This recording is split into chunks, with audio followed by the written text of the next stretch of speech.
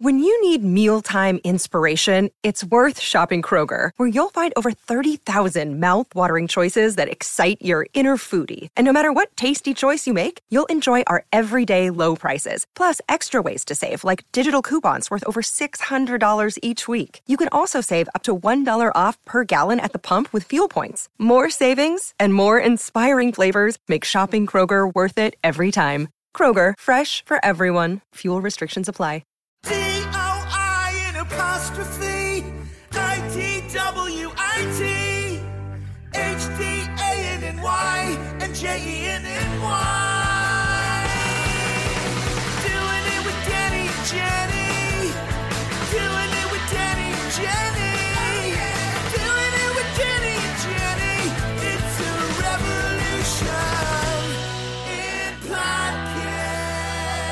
The revolution, guys. It was a revolution, and that sounded fantastic. Yeah, that was the best. On our end, when we hear these things, it's always through that Zoom speaker, and it's as though the person taking your order through the drive-thru at Arby's is singing our theme song. Yeah, and it's Roseanne Barr. And it's Roseanne Barr doing that. Welcome back to Doing It with Danny Zucker and Jenny Johnson. I'm Danny Zucker. I'm Jenny Johnson, yes. And we'll get into everything, but I think first things first, we've got a very special guest here. Jenny's accused me of not researching the guests or not knowing the guests. Like a lot of research this time. And I just want to say our guest, he's the lead singer of one of my favorite bands, Smashing Pumpkins. And I have just, from the minute you grew your hair out though. Yeah. Right? I have this right, yeah. Jenny? Did I not do it? This is it. He's not only a talented musician and not a fan of pumpkins. Yeah. He's destructive, is my understanding. But aside from his career with the Smashing Pumpkins, it's Billy Corben. It's a documentary. It's my friend, Billy Corben. And we will get into all of Billy's work. So this will be a love fest, Billy. Yeah, well, I know you didn't really word the Smashing Pumpkins, but that guy, that guy can't make cutting edge, fast paced narrative documentaries. I'll tell you that much. I got to tell you, first of all, I got this like Anya Taylor-Joy at the Golden Globes thing going on here with my hair keeps falling in front of my eye. I'll try to keep that out of the way. Not to make you feel insecure about it, Danny, because yes. Yeah. Also, honestly, Billy, a cool thing you could do is like what kids do, where they constantly do a hair toss. Where you just I do that. Do that. That's way cooler looking, by the way. No, I mean, Danny and I look like the how it started, how it's going meme for like 2020. Yeah. I feel it's really and by the way, if you're just listening to this, I'm how it started. If you're watching it, you'll know that's not true. The before. Yeah, I've always been a before.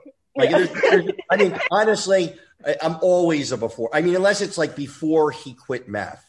Like then I'm the before. I feel like even in the maternity ward when you were a baby, they put your little thing, and then all the other babies are like, "This is a before baby." Yeah, the after babies. And for people who are also listening and not watching, so I got a Room Raiders on. So I was promoting our documentary last year for HBO called 537 Votes about the 20th anniversary of the Florida recount in Bush v. Gore. And we shameless plug there, but Room Raider gave me like a 6 or like 6.5. And by the way, on a Miami-Dade County Public Schools curve, that's like a B-. So that's like that's really good. But like I needed to up my game a little bit. I feel like it's probably still a little too busy, but I put that back there because for like 15 years, I would always say like, we made documentaries that people watched, not that people gave awards to. Yeah. And Danny said the most hilarious and brilliant thing on the Modern Family, on the documentary, that which was amazing. It's such a great idea too, because like the access was like it was beyond the cast. And like, listen, I don't know why there wasn't a doc limited series about the writer's room. I would watch that shit for hours or days. Like, oh my God. But you said something like that you went for 20 years of your career like skillfully avoiding winning any awards, but that winning awards is better and so much better. And it took us 15 years to start winning awards, and I fucking agree. So I got that shit. No, I got the Emmy. He's referring to the Emmy over his shoulder, and I mad respect. If I wasn't thrown out of my house by my wife, they would all be behind me right now. But no, you were asked to politely leave. I was. I willingly left. But yeah, you left. Did she let you take your Emmys out? When I'm looking for a more permanent place to live, I didn't want to put my Emmys. I trust my Emmys are safer in my home right now. Mine is on loan from my mom. I gave my Emmy to my mom. Wow. Because I said without you, this wouldn't have been possible. And so I gave it to her. And then when we built this Zoom Nook this past year, I asked my mother if I could get it back just on loan for the Zoom period of our life. I don't know how long this is going to be. It might be forever, but. Well, you're in Miami, by the way. You're in Miami. I am. Yeah. I just spent the weekend twerking on a police car. Yeah, I was going to say, you might be in that fucking Nook forever because you're going to have like one of those like tents they throw over for termites. You're just going to duck and cover. It's like the Cuban Missile Crisis is still going on here. Yeah. So here's the thing, and this will definitely sound like a humble brag, but there is a joke behind it, and it's a humble brag, and it's not even a humble brag; it's a brag. So that is that like the first Emmy or the only Emmy you have, and you gave it to your mom? Yes, to both. Okay, so you are such a better son. I waited till I got my fifth and final Emmy, and then said, "Here you go." And then when my mom moved, and she moved from Arizona to Atlanta, she's like, "I don't want to ship this. Will you take it?" She came out. I held on to it. She's in Atlanta right now. I have never given it back because I like the way the 5 Emmys looked on a shelf. So you're a much better son. I like to think that after each Emmy you went, you know what? My next Emmy I'm going to give to my mom. And then And is your mom just sit at home with a People's Choice Award now or something? The cable ace. She has the Webby. She is. Did she have your Twitter award? No, wouldn't even give her that. The way I was looking at my mom's like 83, 84 in July, and I always thought, well, more loaning it, I guess, at this point. No, you're gonna get it back. Jesus Christ! Oh yeah, actually, speaking of that, that's a great segue that you had no idea you were just giving me. Yeah, please. Danny, I'm about to show y'all what my mother. So my dad passed away. Brag. It'll be 9 years ago. It'll be on Tuesday, 9 years. But my mom, through this 9 years, will continuously continues to send me things that I gave my dad as a gift because she's like, I'm just going to throw it away because there's nothing. My parents had nothing in common. They had literally nothing in common. So whatever I gave my dad, she could care less about.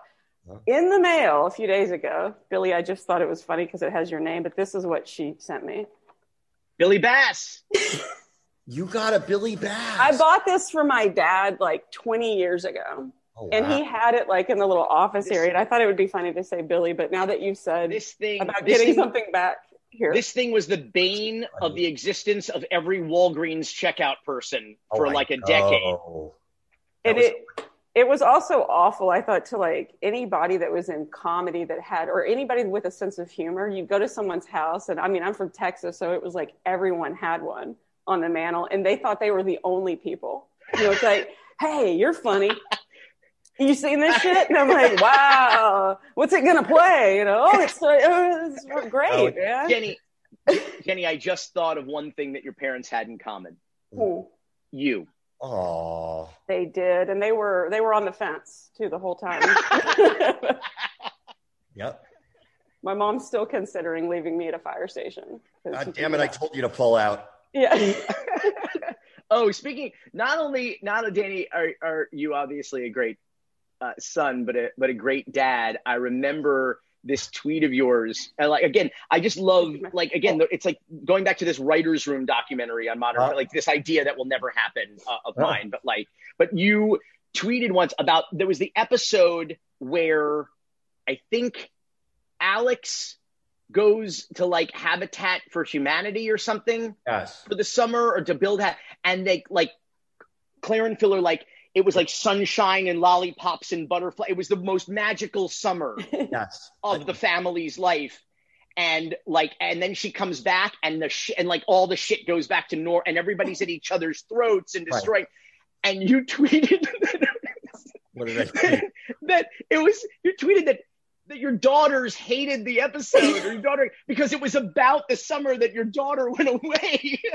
It was. God bless her. She's great. But it was like, we had no idea that it was like, oh my God, there's no conflict in the house. She was off and she was off doing this, and it was all really, and she was doing something really noble. Like she was doing she was like in Central America, or her school, because she wanted to be a nurse at that, and she was doing that stuff. But I just saw an opportunity. Yeah, totally. She's like the best person in the household, but yet she's gone, and the conflict just dissipates. It was that nugget that sort of drove the other two apart. You never knew, Yeah. But anytime, like when you're in the house with your family, and like my sister's 2 years older, and even when I was married, I had 2 stepkids.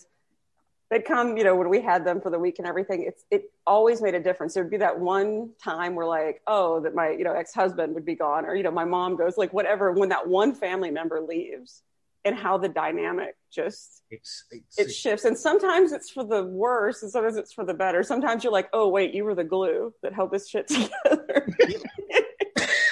Sorry. I apologize. That's not COVID, but it is from the COVID vaccine. I got my second shot. So you're actually the safest person. I am. It's the antibodies talking. Yeah. Now it's so exciting just going back to worrying about quaint things like herpes. I couldn't believe something far less contagious. Right.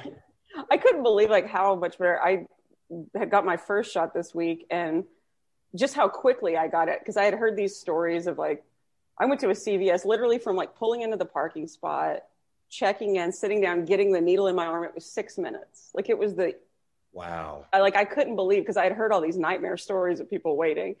And when I got it, it was okay, boop, in my arm, and done. And then I thought God, I have literally been on house arrest for a year. This little thing, wow, I can't believe that quickly. Something's already starting to it really felt like a game changer. Did you feel that way, or Billy, you I was in LA. I was in LA. Oh, no shit. Week of March 10th.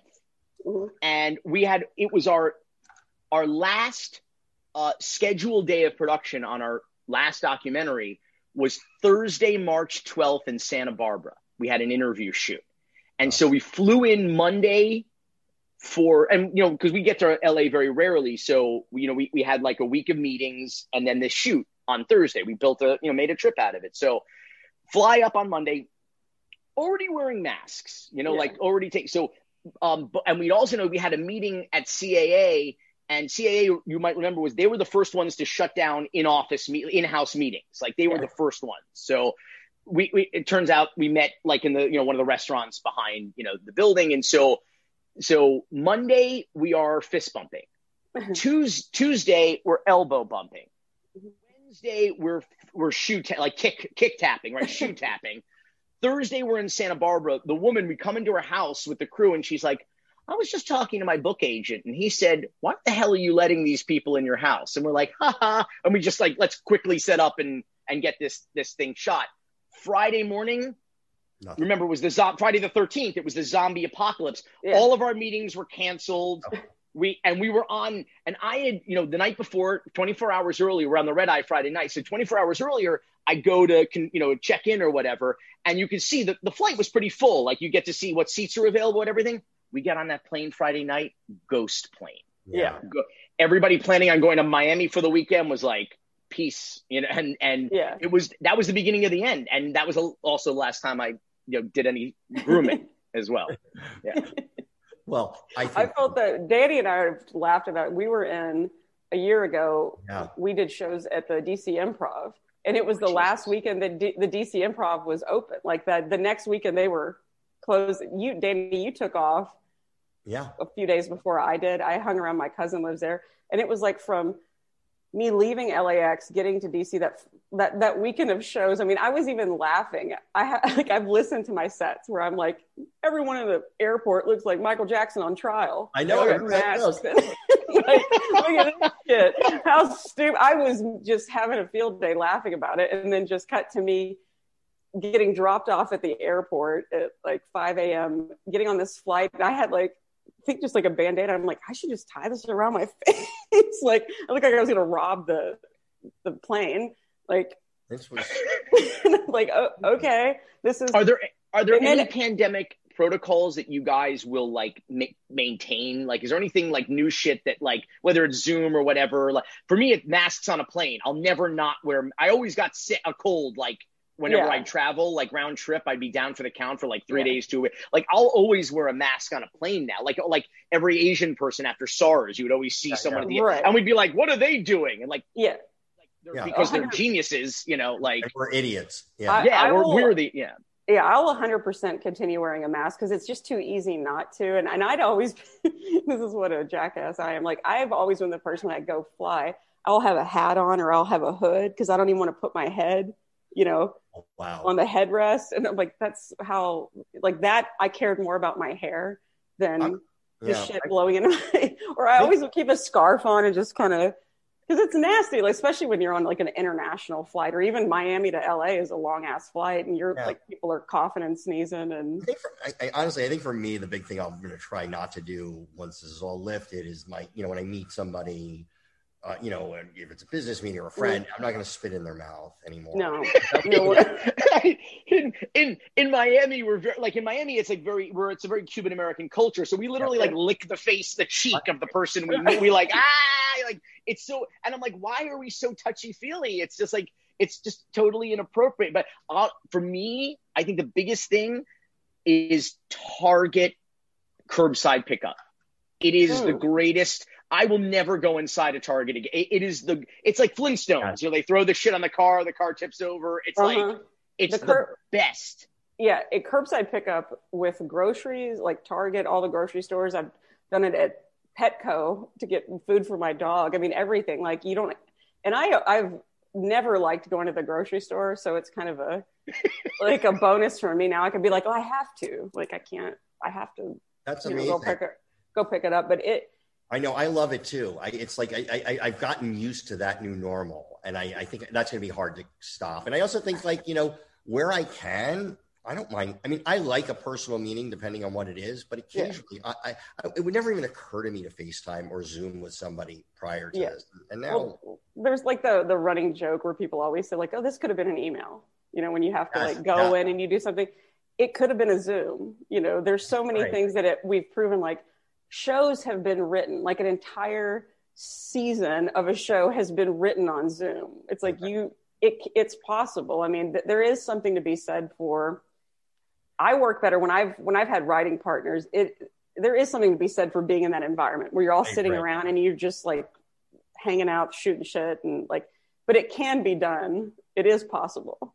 Absolutely. I do wonder like how many more things are going to be via. There's a lot. I think you're hearing this in like commercial real estate rental and like office space, and it's like, oh, do we really? I mean, we can have an office, but do we need this giant one? Right. I mean, we can be rotating people in. I think it's going to be good on like new mothers or new fathers, or I think people are starting to see there's a way to do this, and that's ultimately probably good for the environment and all that stuff. And I think there's also going to be a huge appreciation for teachers now that parents had to homeschool their kids. Until there's not again. And you have I was going to say, daughter. I should live so long. We'll see people appreciate teachers finally. That seems nightmarish to me, is like that, like, anywhere from like 5th grade to 8th grade, because now that they actually have work to do and disciplining them and they say no. It's like that. My friends who are in that phase, ugh. Yeah, we recently had Jerry O'Connell on the podcast, and he has twin girls that are 12. Yeah, fraternal twins. Danny also has fraternal twins, and yours are like what, 10 years old? Mine are going to be 23 in April. Yeah, one went to the U. Graduated. Went to the U, by the way. He's my nerd. Yeah, majored in money laundering. That's. No, in fact, it was such a waste of Miami. She's never had a drink. She doesn't do drugs. She's like, it's like living with the Surgeon General my whole life. So you're in Miami. Why did you? I could have. It's nursing school. You didn't have to spend all that much on that. But that's a nod to how much she loved you. That she went literally to the school that was furthest. Exactly. Yeah. Literally like twice as close to Cuba than to home. But I honestly, closer to Colombia, I think, than to home. I didn't start drinking until I was 21. Now Jenny can attest. I've certainly made up for lost time. Yeah. But I went through the entirety of Dade County Public Schools in Miami and the University of Miami without smoking pot, doing drugs, or drinking until my 21st birthday. I had my first cocktail. Wow. And I remember no violence. No, you didn't beat anyone up. No. My roommate in college drank enough for both of us, I thought, and then for several livers at least. And I remember getting to it. And then I started making, my friends in high school would make fun of me, but like, all you do is make documentaries about drugs and you've never done any drugs. By the way, Cocaine Cowboys, one of the greatest. Okay, well, that's a good segue because we've been talking a while, and I want to get into your career because Cocaine Cowboys is truly, if I was to make a list of my top 5 documentaries, I would put that on there. I think it's thank you. It's visually spectacular. Yes. You tell this story, the tone of it matches the thing you're talking about. And I just but leading up to that, and I loved the one on the 2000 election. It was just like, it brought a chill. My son was born December 8th of 2000. And so they hadn't called the president yet. And for a little while, we flirted with the idea of calling him Chad. But I also didn't want him to be remembered. Thank God you didn't do that. But did you set out to when you were at the U, when you were there, were you thinking, I'm going to be a documentary filmmaker? Well, I'm going to turn my camera off for a second because I have to blow my nose so bad because we're talking about cocaine. But really, but I kind of want to see it. No, I don't want to. I actually don't want. I'm even going to keep talking. You'll hear. Yeah, you probably want to mute versus the tone. Well, I don't want you guys to see. You're going to really blow your nose. You're like, I'm going to turn the video off, but you're going to hear. I feel like violent. Hold on, no. Here's the full effect. Oh God, yeah. See, that's why I didn't. Jenny ducked. Okay. I was like looking for my mask. Do I have one on my desk? And I'm definitely going to sneeze. So okay, but when you were in college, was this what you wanted to do? I want to put on a poncho like the splash zone at SeaWorld now. What is it? Oh, okay. Are you okay? Danny, are you okay? Should we call an ambulance? No, I'm good. Just the camera's off. I'm literally put on her mask. There you go. It's so funny. All right, Doing It Nation. BetOnline remains your number one source for all your sports betting for football and basketball this season. You'll always find the latest odds, team matchup info, player news, and game trends at BetOnline. Always your continued source for sports wagering information, BetOnline features live betting, free contests, live scores for almost any sport or game imaginable. We're the fastest and easiest way to bet all your favorite NFL, NBA, NHL, MMA, tennis, boxing, and even golf games and events. Head to betonline.ag to join and receive your 50% welcome bonus with your first deposit. Make sure to use promo code CLNS50, that is CLNS50, to receive your rewards. BetOnline, where the game starts. That's amazing. One of my, I have to say, Cocaine Cowboys, I love Screwball. I remember when we hung out that one night, you had just finished doing Screwball. And I found that, if you haven't seen that, Danny, put that on your list. I haven't seen Screwball. The reason I was thinking off was I was using one of these iCams, by the way. I'm sorry. I didn't want to. Oh, my God. It looked like you were just I was like, what the hell is this Okay, go on. This is great. This is great. Is Screwball still on Netflix? Yes, it is. Okay. Danny, put this on your list. When we do the things, basically the end of our show, when we always recommend things, we'll just. Oh my God, Billy does rule. Danny just asked you what it is, and I want to hear Jenny Johnson pitch Screwball. I do too. All right. So the huge Major League Baseball scandal with all the steroid use. Okay. the whole story behind that and the way that Billy, it was so smart. The way y'all did it, Billy, I because I also appeared twice on Drunk History. So I have a special love for like that reenactment over, you know, when the actors are like, you know, I did the second episode. I remember Liev Schreiber did the second episode of mine. And I'm like, I'm hearing my voice come out of Liev Schreiber's That's amazing. mouth. Okay. Screwball. They did this. So it's all these accurate conversations, except they use kids.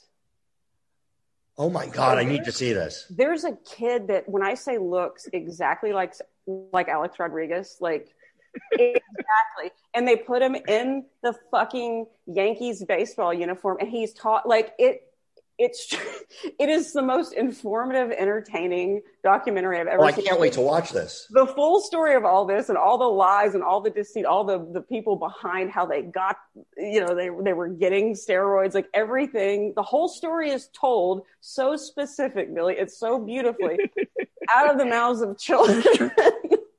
So, well, of course, like it obviously was Drunk History inspired because we took the actual first person accounts and interviews and then had 8-year-old children lip sync him on set in full costume and facial hair on the actual locations in many cases where the real incidents occurred, including Live nightclub at the Fontainebleau in Miami Beach and the Ritz-Carlton in Key Biscayne. And so so Jenny, I'm in LA years ago, and Jenny's like, come over, hang at the house, let's drink, let's chat. And I was like one of the funniest people I know.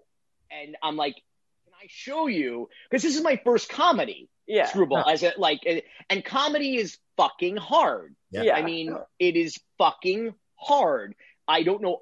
To this day, I don't understand why, like, no respect at the Oscars, like, forever. And, like, it's the hardest fucking thing to do. Yeah. And like, I guess Tanya is the closest I feel like they probably ever come to like really honoring comedy, I guess, performance anyway. But like, it's so hard. And so I'm like, will you watch this comedy that we're in post-production on? And so I put it on. I don't remember how we did, like, you were introducing me to technology too. Oh yeah, I have like my Apple TV, and I was like, I could drop it onto my TV. We watched it. I mean, what is this alien technology? I was so impressed. And and of course, and Jenny gives me her Wi-Fi password, which reminded me of a Jenny Johnson bit she has about auto connect. I'm like, if I ever come here with my wife and my fucking phone, my phone auto connects to your fucking Wi-Fi, we'll be found out, right? Yeah. So irregardless, as we say in Miami, because we're illiterate, but I use it ironically. Oh, they just added it to Webster's dictionary, by the way. Webster's just added irregardless to the dictionary. The Miami of today is the America of tomorrow. Yeah, you beat us down. You beat English down. You're unfortunately the Miami of today is the America of tomorrow. But long story even longer, I put on this is a seminal moment, and I don't mean seminal as in like the college football team, but like in like my life, I start to play Screwball for Jenny.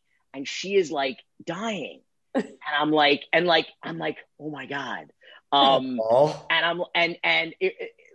because like, listen, it's documentaries. They're like children. You you make them, you raise them, you mold them, and then like you send them off into the world to sink or swim, and everybody judges them, and you just have to kind of let go and let God, and just sort of hope for the best, and like.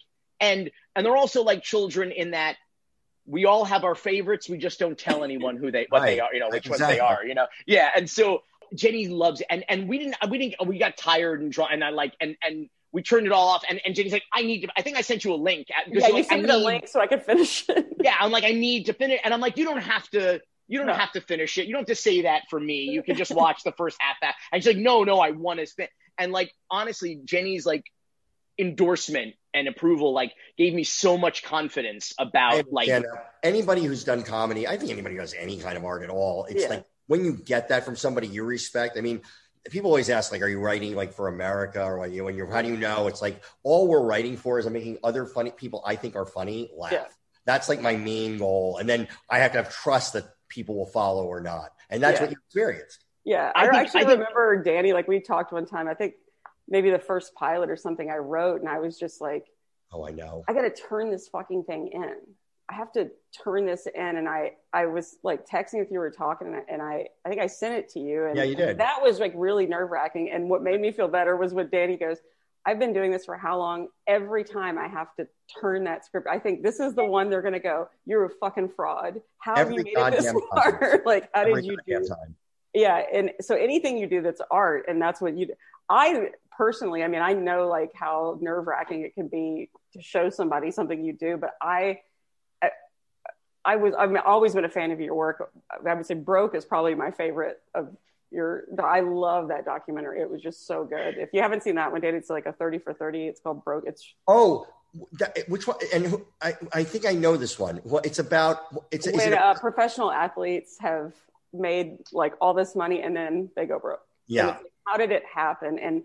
And Billy managed to, like, you found these athletes that were willing and okay with sitting there talking about their failures. And a lot of people aren't. A lot of people are so tough and arrogant and they don't want to say, no, like, I just fucked up. You know, I did this, and this. But that one is just because it's so real and it's so genuine. But with Screwball and everything, that story and the way that those players, even to this day, like, that really happened. Those guys cheated. Like it's 100%. We know they cheated, but nothing was really damaged for them. Yeah. Like there was just like a little. Oh, you mean Screwball? Yeah. Yeah. With Screwball, that's what I meant. Like with Screwball, so I like the way that I think taking the kids and making a comedy out of it. Like it also was like such a funny jab to them. Like, look at you fucking, like childish, like it mocked them and they deserve to be mocked. Yeah. Well, they all the adults acted like children. Like that was, but also sort of the idea that of these sports figures as role models and for kids, like, and that to me, what Screwball was about, it's funny, of all places, the Wall Street Journal nailed it. They called it like a sports documentary about America and about how, and like this scandal was about it. And to me, that's what it was about. It was about how like people like, and of course there's the Miami connection invariably of like the steroid scandal with Alex Rodriguez and the biogenesis thing down here. But like this idea that like, whether it was Major League Baseball acting a fool and breaking laws down here, or Alex Rodriguez, the highest paid baseball player of all time, cheating, or, the message was what I call through the Trump era, the new American values, which we used to teach our kids: honesty, integrity, the golden rule. And then the new message seemed to be, the new American values were lie, cheat, and steal. And that's how you get ahead. And I'll tell you, I was doing a Q&A on Screwball with the 8-year-old kid who played Dr. Tony Bosch. For the listeners, I'm using air quotes on doctor because he was not a doctor because Miami. And so honestly, every time there was a headline in Miami about fake doctor discovered in Miami, fake dentist, I was like, that's not news. News would be real doctor found in Miami, so... man bites dog. So like I'm in a Q&A and an audience member asked like, what's the message? What's the takeaway? And the 8-year-old kid who played doctor is like, ooh, me. I'm like, dude, you don't have to raise your hand. That's your Q&A too. Just jump in, dude. So he says, lie, cheat, and steal. And that's how you get ahead in America. Wow. And so, by the way, 42-year-old saying it, whatever, 8-year-old kid, it's fucking devastating. Like it sucks the air out of the, like people are gasping, but that's it. Lie, cheat, and steal lie, cheat, and steal kids. You too could be the highest paid baseball player of all time. You too could be the commissioner of baseball. You too could be president of the United States. Like that to me, I always remember. And I think about it too with the Clinton administration. After the Clinton administration, there was a spike in sexually transmitted diseases, specifically among teenagers. And many of them polled said it's because oral sex doesn't count. Okay. And so the guy, it's a top down thing. There's a tone set. There's values that are transmitted. And so I'm wondering like what the long-term, ramifications and damage are of the lie, cheat, and steal, like not sort of perpetuating positive values for kids, but ultimately that's what Screwball is really about through the comedy. Yeah, I mean, I think the ultimate destination is the end of us as a species. But sadly, that's amazing, and I can't wait to watch Screwball. Yeah. I was asking, did you study this though at University of Miami? Was this something? Kind of. I triple majored at UM in screenwriting, theater, and poli-sci. Poli-sci was like my primary major, political science, and then also was film, but you had to pick a track. You know, you had to pick production, screenwriting, or what was the third one? I feel like there was three. Oh, it was like the business. The business of it, yeah. So I chose screenwriting. It was the best learning how to tell a story. My best directing class was screenwriting. My best cinematography class was screenwriting. My best editing class was screenwriting. Once you know the rules, and then understanding how to tell a story, and because this is the ultimate goal of all of that shit, of every job on set. Yeah. So that was why I chose screenwriting. And what was so you graduate, what's the break? What's the moment? I mean, I know you broke big for me for Cocaine Cowboys, but before that, obviously there were things leading up to that. So what was the thing where you thought oh, this is it? Do you remember the moment where you got your chance to do it? Well, don't remind me later. I started kind of breaking a little bit when Jenny was effusively praising Broke. I have a confession to make about Broke that I rarely make. Oh God, are you going to ruin it for me? You're going to Probably, tell me Santa Claus ain't real? But I don't know that I want to talk about it now because Danny set me up for such a great Let's hear this first. He set me up. He set me up for the triumph. You know, I don't want to. I want to hear the triumph, and then we're going to come back, and I want to hear. And then I want to hear how it went wrong. So what's the triumph first? Yeah, let's triumph. Good news first, then bad news. The triumph, listen, I was studying film at UM. I'd been a child actor. Oh. That, I say that without the baggage that usually comes with that, like the drug and alcohol abuse and the inappropriate, kind of conduct on set. But I had a pretty fruitful and fun child acting career. My first big break was on Parenthood, the feature in 1988. That Ron Howard directed, and that was a ridiculous cast. I love that Steve movie. Martin. Ridiculous. That cast was ridiculous. That cast. I'm sorry, I forgot to say that at the beginning of this. I always just think of you as a documentary filmmaker. I totally always forget that you're a child actor. It's amazing. I love that. Me too. It's only in the event that somebody asks an origin, story that I have to talk about it. But no, it's cool. Yeah, it's weird in Miami. Your documentaries are so good that I actually forget. And my child acting career is not so no, good. It was so great. It's not. So get the Emmy over your. But not for child act. This is not a child acting Emmy. I'll have you know. But in Miami in the 80s was a lot of work. It was a lot of commercial work, a lot of TV work. I was never, regrettably, in an episode of Miami Vice. That would have some lovely symmetry right up there with Danny's 5 Emmys on the wall. Perfect symmetry, For those who can't watch, he's wearing a pastel jacket over an equally pastel T-shirt.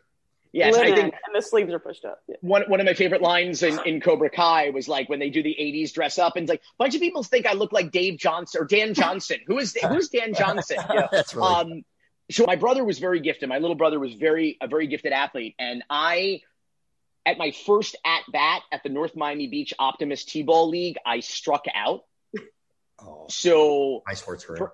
That was my dad's dreams of my being a ball player. So I made contact with the tee, but apparently that's a strike. So I did not that was it. That was so. Ow. So I started going. I had a friend who was on actually Jen Schatz, who is married to Horatio Sands. Jen Schatz was a neighbor from the Shtetl in North Miami Beach. And she was on a bike commercial, a Sears bike commercial. And I saw her, I was 5 or 6 or 7. And I was I flipped out. That was Jen on TV. I do that. And so I said, I want to go out on auditions. So I started going on auditions, and I booked every commercial, every product sector you can fathom. I did a spot for. And my dad was my stage mom because my mom had read Shirley Temple and Drew Barrymore's autobiographies and was this is a terrible business. By 9, Billy will be on the coffee. By 10, he'll be on the pot. By 13, he'll be on the code. So especially in Miami, she was petrified. So you probably find cocaine in Miami. So you can, in elementary school, and so she. And by the way, I love that she said you'd be on the pot. On the pot. That's how my mom talks. The has to be placed in front of every. On the coffee, yeah. And so my dad was my stage mom until I booked Parenthood, because then we had to go to Orlando. It was one of the first things ever shot at Universal Florida. That's amazing. It was so the only thing. So they were shooting Nickelodeon stuff like Double Dare. They were shooting the new Leave It to Beaver syndicated series, and they were shooting Parenthood, mostly on location. But there was some stage stuff. The studio store was an office cubicle with drawers full of merch. That was the studio store, and so the whole place was tens of thousands of acres of just like hills and dirt. And then the Psycho house. Oh, wow. Yeah. For Psycho 4, they built for the Showtime movie. And illuminated with spotlights at night in this just sea of darkness, the fucking Psycho house just glowing. It was the creepiest. Pretty creepy. Creepiest I would have never slept my whole childhood if that was the case. So creepy. And so I go on set, and I'm the kid at the birthday party who curses. I say, that's the schmuck who brought the horse, and let's go watch the horse shit. And then I had the one clean line I had, Steve Martin went on the late night talk shows with that clip. Oh, man. Oh, wow. Where he's Cowboy Dan at the birthday party. Yeah. Right. So I had this line like in the crowd, like, you're not Cowboy Dan, you're Kevin's father. He went on Carson with that. He went on Arsenio. My mom was flipping out, especially when she saw those 30-cent residual checks I got for that. So, which were almost as much money as the stamp on the envelope, I'll have you know. And so anyway, Ron Howard comes on set, who I know from at that point from Nick at Night, right? From Happy Days and from Andy Griffith Show. So he's a recovering child actor. And he is in charge. Yeah. And his whole family is on set. Yeah. Dallas is on set. The wife, his brother had a significant role. Always did. Quince and everyone. Yeah. Everyone. His dad was in, like, everybody is either has a quick shot, quick cutaway, or has a significant principal role. And he knew everybody's name on set. Good morning, Billy. I was like, and I was like, and to me, it dawned on me in that moment in 1988, like, oh, acting is like a kid's thing. Direct, like, you want to do what Ron Howard, like that, you want to be in charge of all of these people. Like, that's the goal, right? Like, acting is my after school activity. Like, not everybody grows up to be a soccer player or a ballerina, you grow, that's what you do. You go into and so I wind up in television production class. There's my last 2 pilots every year in LA. I did a pilot, which in those days you can only do 1 pilot. You couldn't be on like 7 regular on 7 series at the same time. No, they locked you up. Yeah, they owned you for that. Yeah, and then of course they fired you the second they got picked up. Potentially. We need someone cuter. Yeah, so I got the cute firing a couple times, but my last 2 pilots, in LA, Hilary Swank was in.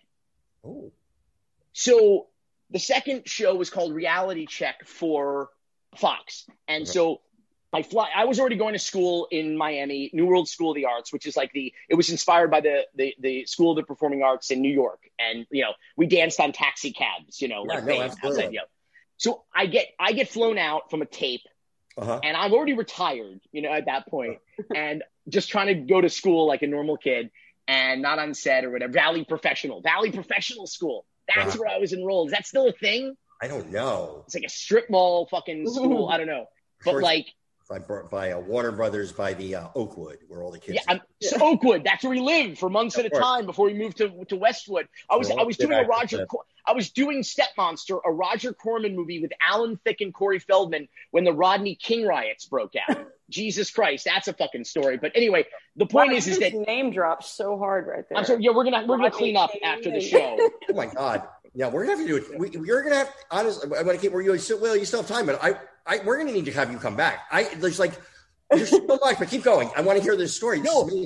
this is a weird. So you guys are don't spoil it for the audience because you're gonna know who I'm talking about. But so last pilot, the first pilot Hillary and I did together, we were on the Warner Brothers lot, and it was called Odd Man Out. And Ed Strauss and John Dector wrote my it. friends, and I remember I helped out. By the way, when they were punching up that pilot, I was in the room when they were punching up that pilot because especially John Strauss is a friend of mine. But yeah. So this is 1.0 though. Were you with 1.0? This was 1.0. Remember? It was a presentation, which meant that we had 5 days to shoot a pilot for presentation money. It was like a pilot, but for half the money and half the time. You know? I remember it though. So, but this is pre-Mary. This is there's something about Mary. I remember it was pre. No, those guys had a big career even leading up to that in TV. I mean, Mary broke them out, but keep going on. No, so Hillary, we're on the lot, and every actress on that show auditioned for the new Karate Kid or for the next Karate Kid. Oh my God. Everybody went to that. They must have auditioned 1,000+ people for that, and they probably did the Mally Finn like shopping mall tour as well on that. Of course. Like going into the schools and all that weird shit, And so we do this pilot. It was a lot of fun, and it doesn't get picked up. And years later, there's something about Mary. They revive it, and it gets like a full. I think they did a season or two. It was kind of cool to see because the pilot was almost identical, to the one that we. It was. I think I was on the pre-Mary one because I remember the other one. That's right. This is all coming back to me, but I think I helped him out on the pre-Mary one. That's so funny. Well, thank you for us not getting picked up. Yeah, I sabotaged it. I sabotaged it. You're like, I'm going to get 5 Emmys before these guys. I know. Fuck these guys. I'm going to. God damn it. So Hillary. So the next year, I go back to Miami. I send in the tape. They fly me out. By the way, I'm always playing the neighbor. I'm like the white Urkel. Like I'm always playing the neighbor or the younger brother of the lead. Like so. Oh my God, Hillary Swank and Meredith Salinger were in. I know Meredith. Yeah. They were in the Odd Man Out pilot. So like I'm like in love in every direction on this show. I'm this little kid like, oh my God. And so I get flown out. The little brother role. And I get flown out and I go into this meeting. It was on Warner, like Lorimar. Was it maybe on the Lorimar offices? Yeah. And I go and do the audition and they say, wait in the lobby. And I was like, I've been doing that at that point for like fucking 10 years. I've been an actor. And they're like, wait in the lobby. And so I'm there with my manager and my mom. We're going back to LAX, right? They come out into the lobby. I swear to God, they go, you got the part. And the entire cast is down the hall for the first table read. Oh my God. By the way, this is not an important role this is not like down to the, this is like, I'm the little brother of the lead. My God. So I walk down the hall as if they're waiting for me. Like, who cares? The little brother. I walk in the room. It's Giovanni Ribisi and Hillary. I see Hillary. I'm like, Hillary, what are you doing here? She goes, I'm in this pilot. What are you doing here? And that was like in those days, the odds, they're doing what, like 150, 200 pilots. You only do one. And Hillary and I get fucking cast in the same show. The show was called Reality Check for Fox. It was by, here's what I don't want you to give away. The EPs were David Crane and Marta Kaufman. And so we were doing this little pilot. And the same year, David and Marta did a show called the Untitled Courtney Cox pilot for NBC at the same time. So we do this terrible show. I'm sure they wouldn't be offended to hear me say that, but it was not a very good show. Reality Check for Fox. And meanwhile, they're doing Cougar Town. So it's an amazing.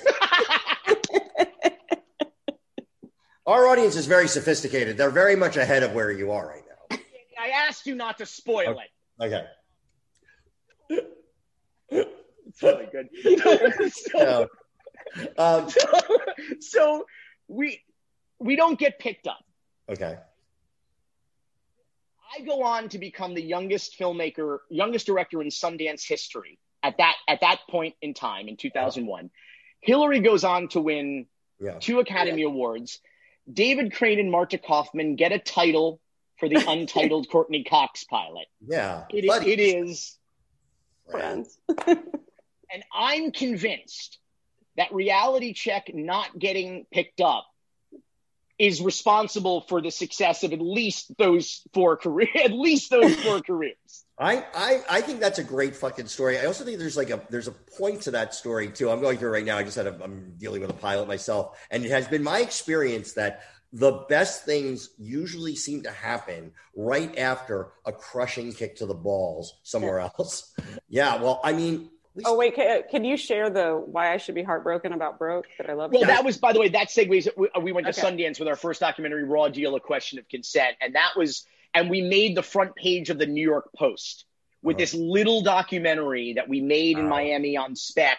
And a year we decided to make it in January of 2000, and in January of 2001 we were at the Sundance Film Festival with it, and we took a leave of absence. Yeah, we took a leave of absence from UM just to move to Gainesville and make this thing. And I didn't own – I'd never been in snow before. I'm a Florida native. And my mom was like, we got to go to Burlington Coat Factory at the Sawgrass Mills Mall, the only mall in the world shaped like a gator, by the way. And we had to go – there was only one Burlington Coat Factory in South Florida. We had to go there. That place is a fucking disaster. And so – there's not a big market for coats in Florida. It's like there's not a lot of Burlington coat factories in South Texas out there.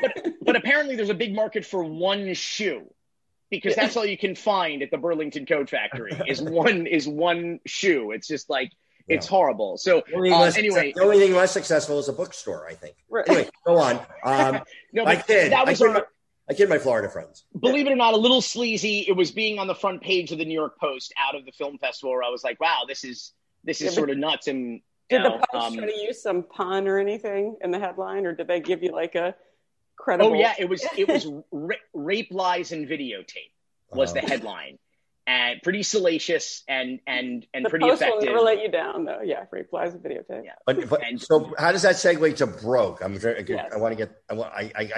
We can't leave our audience hanging. We need to know this. So, this is not up to me, like when we do good work or not. It is entirely I remember reading, I think it was Seal, the artist Seal, Kiss from a Rose Seal. Someone asked him once, why don't you publish your lyrics in the liner notes of your CD? And he said, because it doesn't matter what I sing, it just matters what you hear. And so it only matters. It's in the eye of the ear of the beholder. And so that's the thing with, I like that. that's the thing with these things that we do, this art that we do. It's like, it belongs, we send it out to the world to sink or swim. And it's what it means to the audience. And, I always say that the measure of a successful filmmaker is not box office or awards, but I love it, or critical response. It's that we get to work again. Yeah. And that we make a living, good or bad, for better, doing something that we love doing. And in America in the 21st century, what a blessing. And so, so for me, it's not up to me. But remember I said documentaries are like kids. We have our favorites, but we never tell anyone which one. Yeah. So Broke is my least favorite. Broke is like my least favorite. So I'm like the creepy neighbor on your street that likes the kid you hate the most. No, you're not the only one. Like it's like it's almost a constant reminder of failure for me that it was such a zeitgeist event.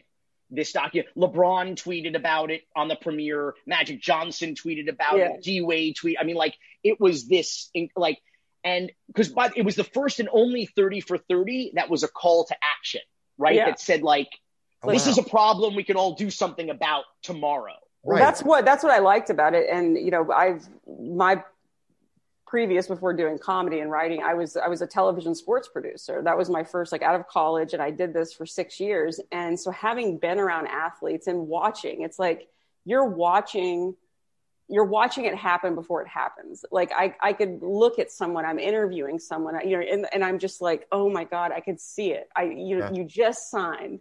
I see the leech people in your life that are just waiting for a hit. Oh my God, there's why do you have 3 Ferraris in different lime green and hot pink?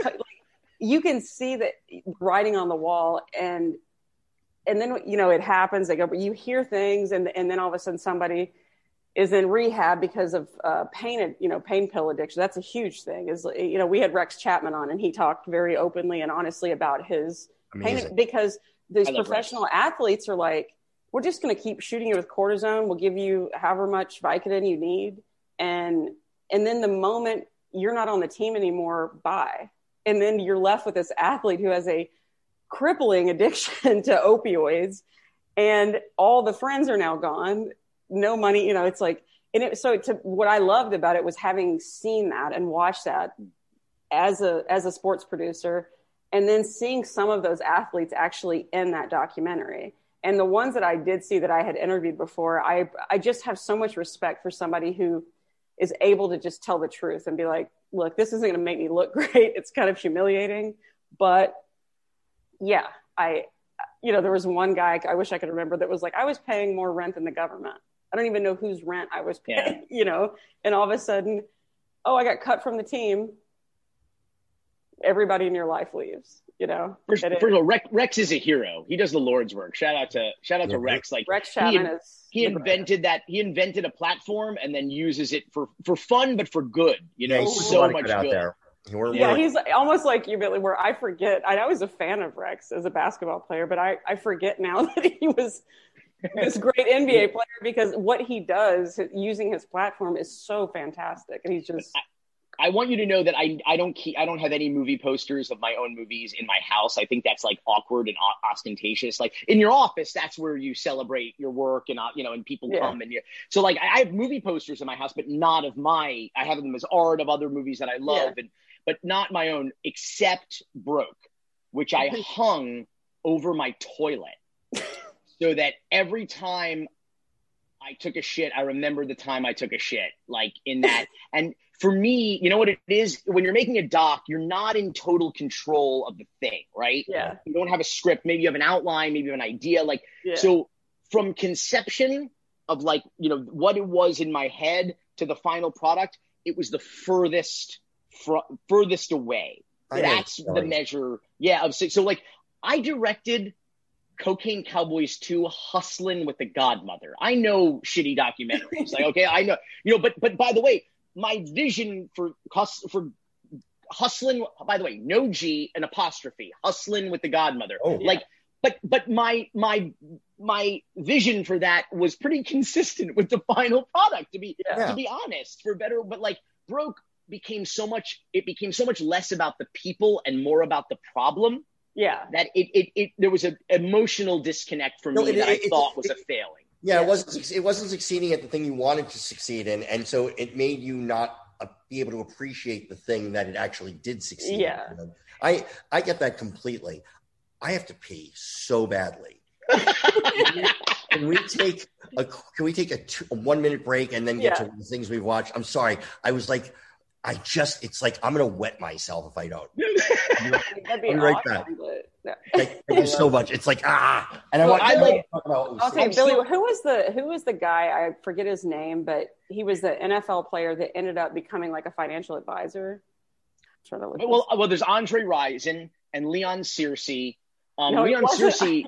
It wasn't Andre Rison, but can I tell you how much I love the fact that Andre Rison's like, he's sitting there in the first shot. I had to pause it, Billy. I was laughing so hard because they're going to these athletes, and it's like Andre Rison. Obviously being a sports producer, I grew up a huge sports fan. I know all the athletes. It's not like, and this is a documentary I'm about to watch about people going broke. So I'm expecting a lot of humility, a lot of, you know, and it's like Andre Rison. Dude, straight up wore shades through the whole fucking thing. I was like, you know what, man, you're not gonna let any of this shit get you down. You're just like, I'm still winning. Danny just missed Jenny's second prop of the podcast, by the way. Her second prop. Oh man, I heard it. I couldn't hear it. It was talking about when Andre Rison was on Broke, and this was a guy who is flashy. I mean, flashy as shit.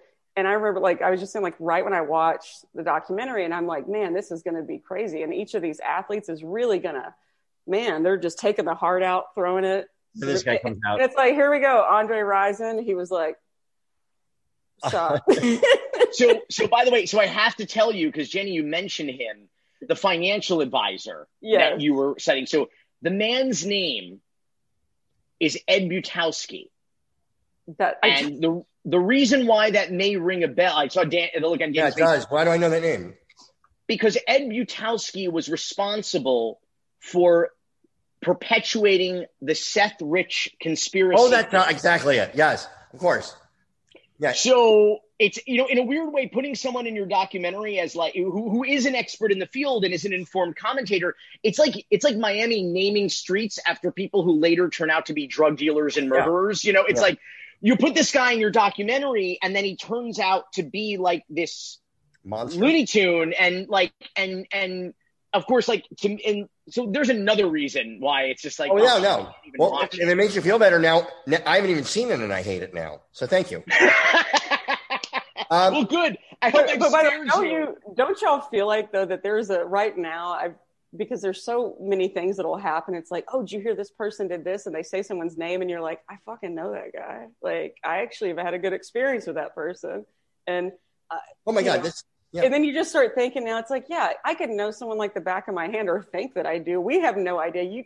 All we can do is like, you could put people in your stuff that do the best job.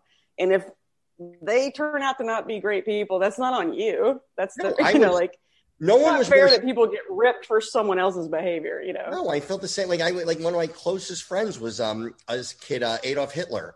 And I had no idea, because he was never that way. In elementary school with me, but boy, people surprised. We just thought his facial hair grew in weird. Yeah. I don't know. He followed me on Twitter, which it's like, I'll make excuses for anybody if they follow me. Like, we didn't hear the other side of the story. I think we're being like really not fair.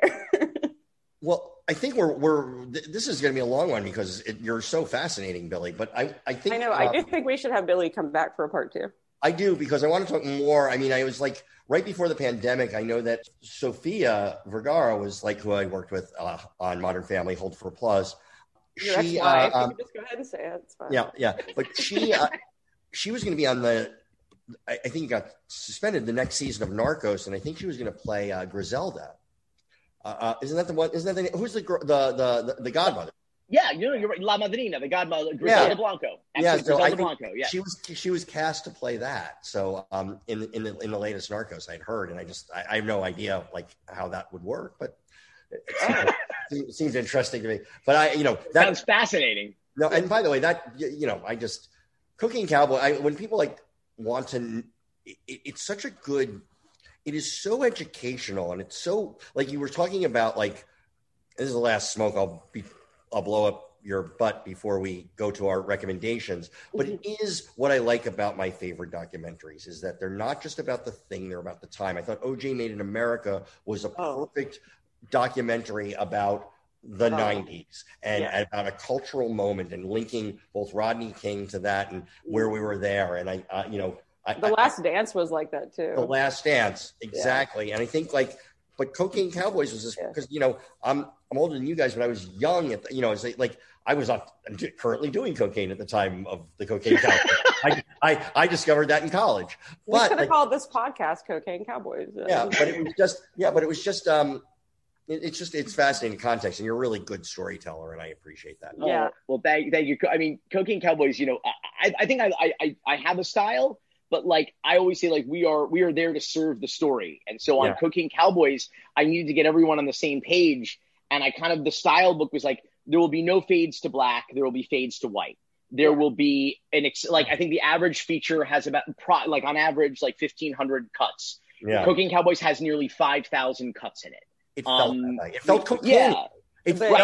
It felt speedy. I mean, I really respected that. No, but I mean that. Like, it's just like I know that. It's just like they said cocaine felt speedy. And as much as I love working with like the same composers and because the best composers are very versatile, I needed to work with like Jan Hammer on that, who did 4 or 5 seasons of Miami. But like I needed the whole thing to feel like almost like it was a product of the time in which it was produced, because I thought that was going to be sort of the winning formula.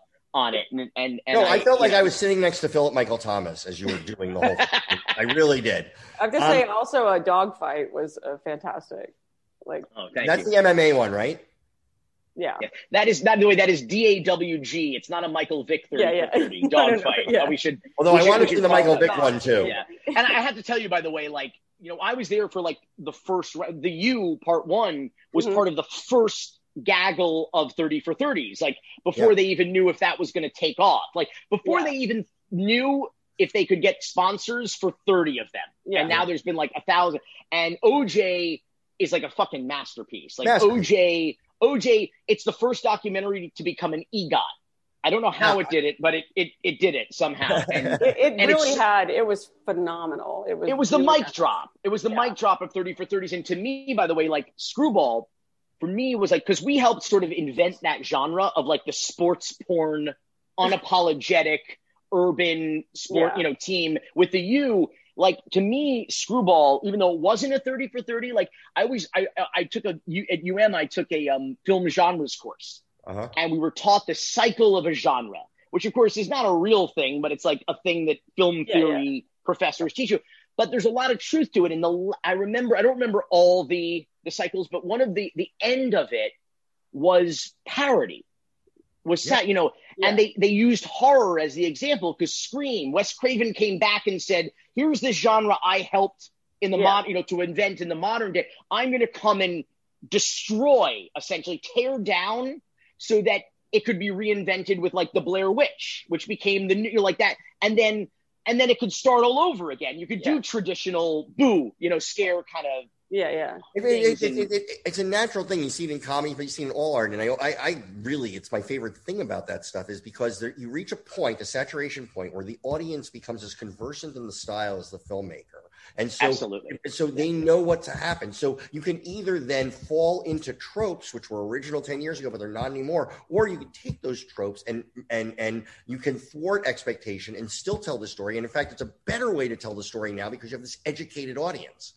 And that was Screwball for me. I wanted to say I want to tear the thing down. I was thinking Wes Craven's Scream, in the genre cycle. I was like, not reinvent it, kind of like, by the way, I mean tear it down in the most reverent, respectful sense. And when what you did, like I feel like even like the OJ Made in America, I remember like hearing about that, and the first thing I read was like, oh, it's 7 hours long, and my first thought was, how many fucking more times do I need to hear how OJ killed his wife? Like, this is going to be in when like I was fighting it, and then I kept reading people saying like, no, you don't understand. This is really, and then watching it, a game changer. So you can take something that maybe people have seen before. People know the story behind Screwball, but you flipped it, you flipped the script on it, and you told the story where it's more captivating. It's far more interesting.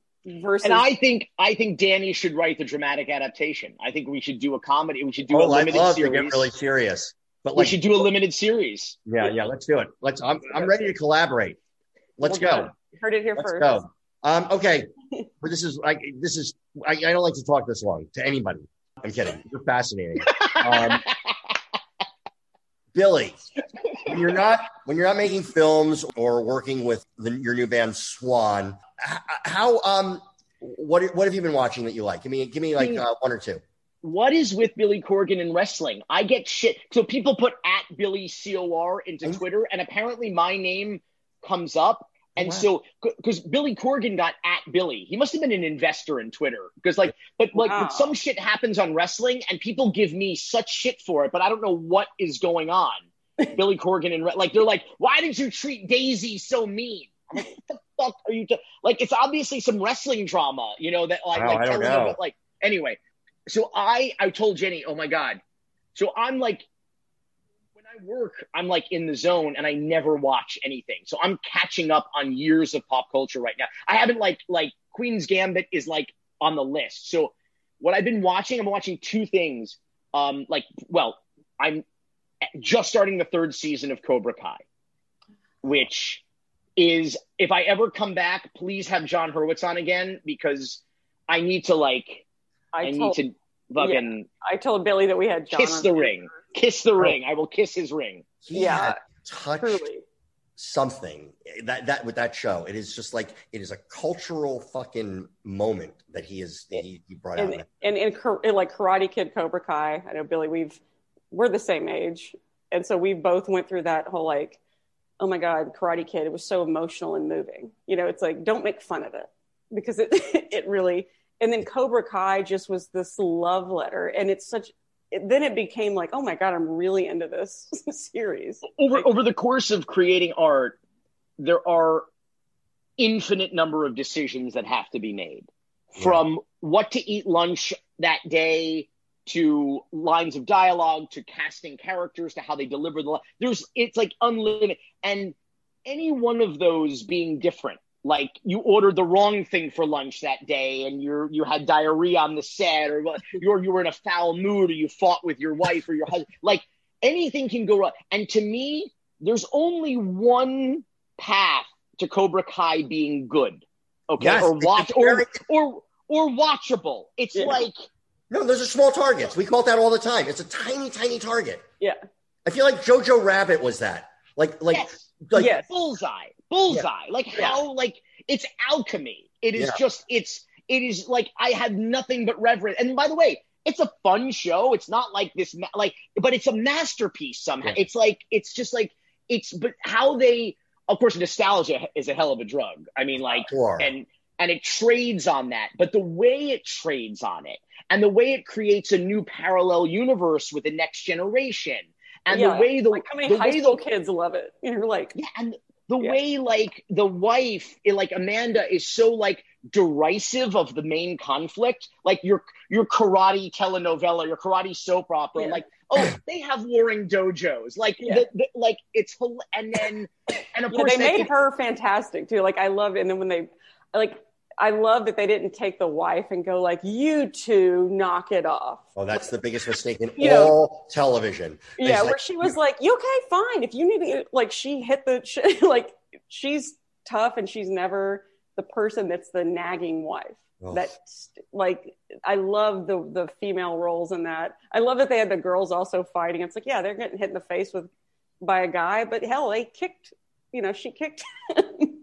I love that. And it's somehow a comedy, like it's not like making fun of it's not disrespectful to the mythology. It's so reverential. It's love. It's like you feel the love. They actually like the thing that they're talking about. They was like, this was, you could feel in everything from the actors to the especially the actors, the middle-aged actors, and to the filmmakers. It's like, this is a meaningful piece of art for them, and they're handling it right. I love that. And I love talking to John about it. I mean, that was and the middle-aged actors who sell the karate as convincingly as they did. Yeah, and they look fantastic, aged amazing. I'm sorry. And speaking of like, I guess it's a comedy. I don't know what the genre, but like, and speaking of just like, William Zabka is brilliant in it. I think he's brilliant in it. The fact that there's like an alternate universe to like the bully perceiving himself as the bully, and they're not being a good guy and a bad guy kind of in the show. Like, again, I'm just starting to see that. It's fucking unbelievable. It's like this tightrope act that is like, it's insane. I have nothing but, and that it is added to my lexicon, the term hide the plantain. Don't play hide the plantain. As a Miamian, that's a pretty meaningful pop culture. I will say I probably rewound that 3 times when he's like, I'm not here to watch you hide the plantain. I love that. Wow, that's amazing. Cobra Kai, what else in your Modern Family? What I'm watching, and we just finished Unorthodox. Oh, I heard that's good. I heard it's a little Jewy. I didn't finish it. It got a little too Jewy for me. By the way, speaking of which, the sun just went down. I have to run. Happy Pesach. Put a hole in it, and we'll finish. Yes, that's too Jewish. I believe is what is what Der Spiegel called it. But very different from the book. The book, she just kind of leaves, puts on jeans, and goes to art school. Like that's kind of she doesn't. But like they've turned it into this whole like I don't know, like Born Supremacy or something. It's like this. Oh. It's like but they add the intrigue in not a very forced way. Like it feels like kind of organic and compelling. And I like the limited series. I like that format. I like just like the finite 4 episodes, 7 episodes, 8. Yeah. I love that. I love closed ended. I do too. Like it.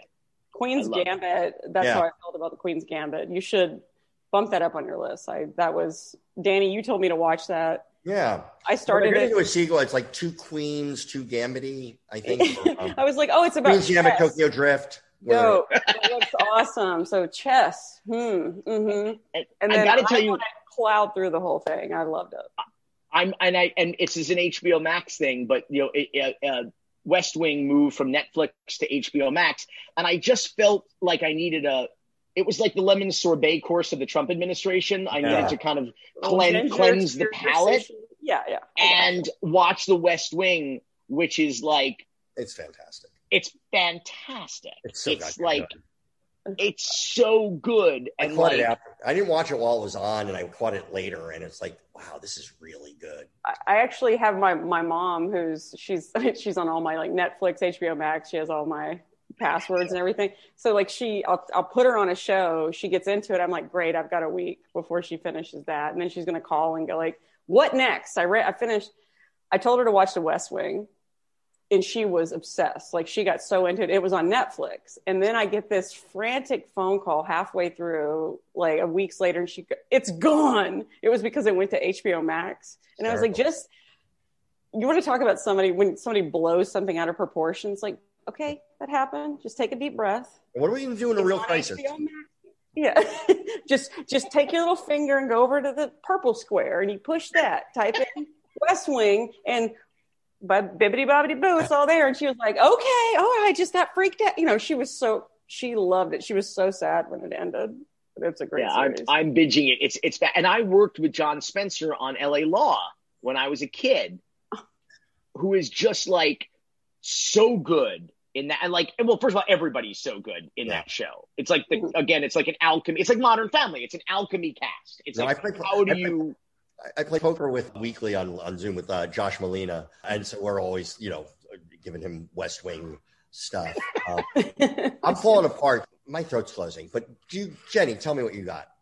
I'm just going to suggest watching all of Billy's stuff and not Justice League that I started in May of 2006, I think, and I'm still trying to fucking finish it. Well, I'm gonna drink some water, and I want to talk about Justice League. I'm breaking. I got to leave at 5:30, but I got to tell you this.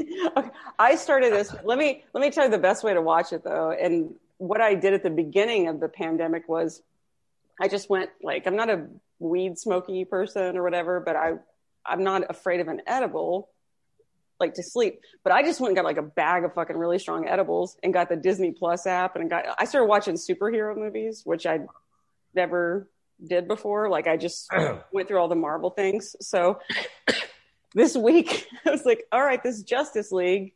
All right, let's do it. Why is it that fucking long? Like it looked like the whole time Ben Affleck was like at a costume party he didn't want to be at. I saw that tweet. I fucking love that so much. It's the perfect description of his performance. It was like he was in this Batman costume with all this shit, and he looked ashamed. Like he looked ashamed the whole time. He was just like, I gotta turn around and go like, I'm Batman. I gotta say some shit, but I really want to. Let me get an Uber and let me get the fuck out of there. Like that's how it felt. My favorite thing about it is, without a doubt, every time Wonder Woman comes on the screen, they start playing some weird sort of chanting. And there is no scene she can walk into. It's like I was like, I got my period every time that fucking song came on. Like it was stupid. She's walking like just in the background of a scene to grab like a Sunny D from the fridge, and it's like, it's like every fucking thing is. I tell you, one of my friend. Oh, there's a siren outside. But this comedian friend of mine, Jackie Fabulous, not her Christian name, don't quote me, but the Connecticut Fabulouses? Yeah. I saw that she tweeted, she was like, I don't know what's happening here, but I would let every cast member run a consensual train on me. Like, why is everyone so beautiful? Like literally everyone on that show was so pretty. They were like alarming. Like it was like shockingly beautiful people throughout Justice League. Jason Momoa should have worked out before it, I think. But I would have shampooed and dried his hair if he asked me to. Like, oh my god, Lisa Bonet should do a master class on dudes that she made Lenny Kravitz someone's sloppy seconds. That's amazing, remarkable. But yeah, Justice League was my, and then I watched the Falcon or Soldier. I just started that. Yeah, I'm on the fence so far on that, but it seems okay. Yeah, I mean, there's only been one episode, and I still had to catch up on all the Marvel ones. What have you been watching though, Danny? I watched that. Speaking of reenactments that I'm not sure quite worked, but it was interesting. Was the College Scandal? Oh, I watched that. With Matthew Modine is playing which is in a weird way, it's kind of like Screwball, the way that you use kids. It's Screwball, but it wasn't funny. And Operation Varsity Blues. Yeah, right. I thought it was fascinating. I'm not stylistically. I was on the fence stylistically, but I was riveted the whole time. And I just watched episode 1 of Into the Storm, the Q documentary about what these fucking nuts. I have this, they released 2. I couldn't bring myself to watch 2, not because it's not good, but because it's just like, it is the end of civilization when you watch it. But apart from that, that's it. That's what I got. Hey, Billy, man, this has been fun. And I really do want to, we say this and we usually don't mean it. I would love to have you back and do a part 2, and not wait,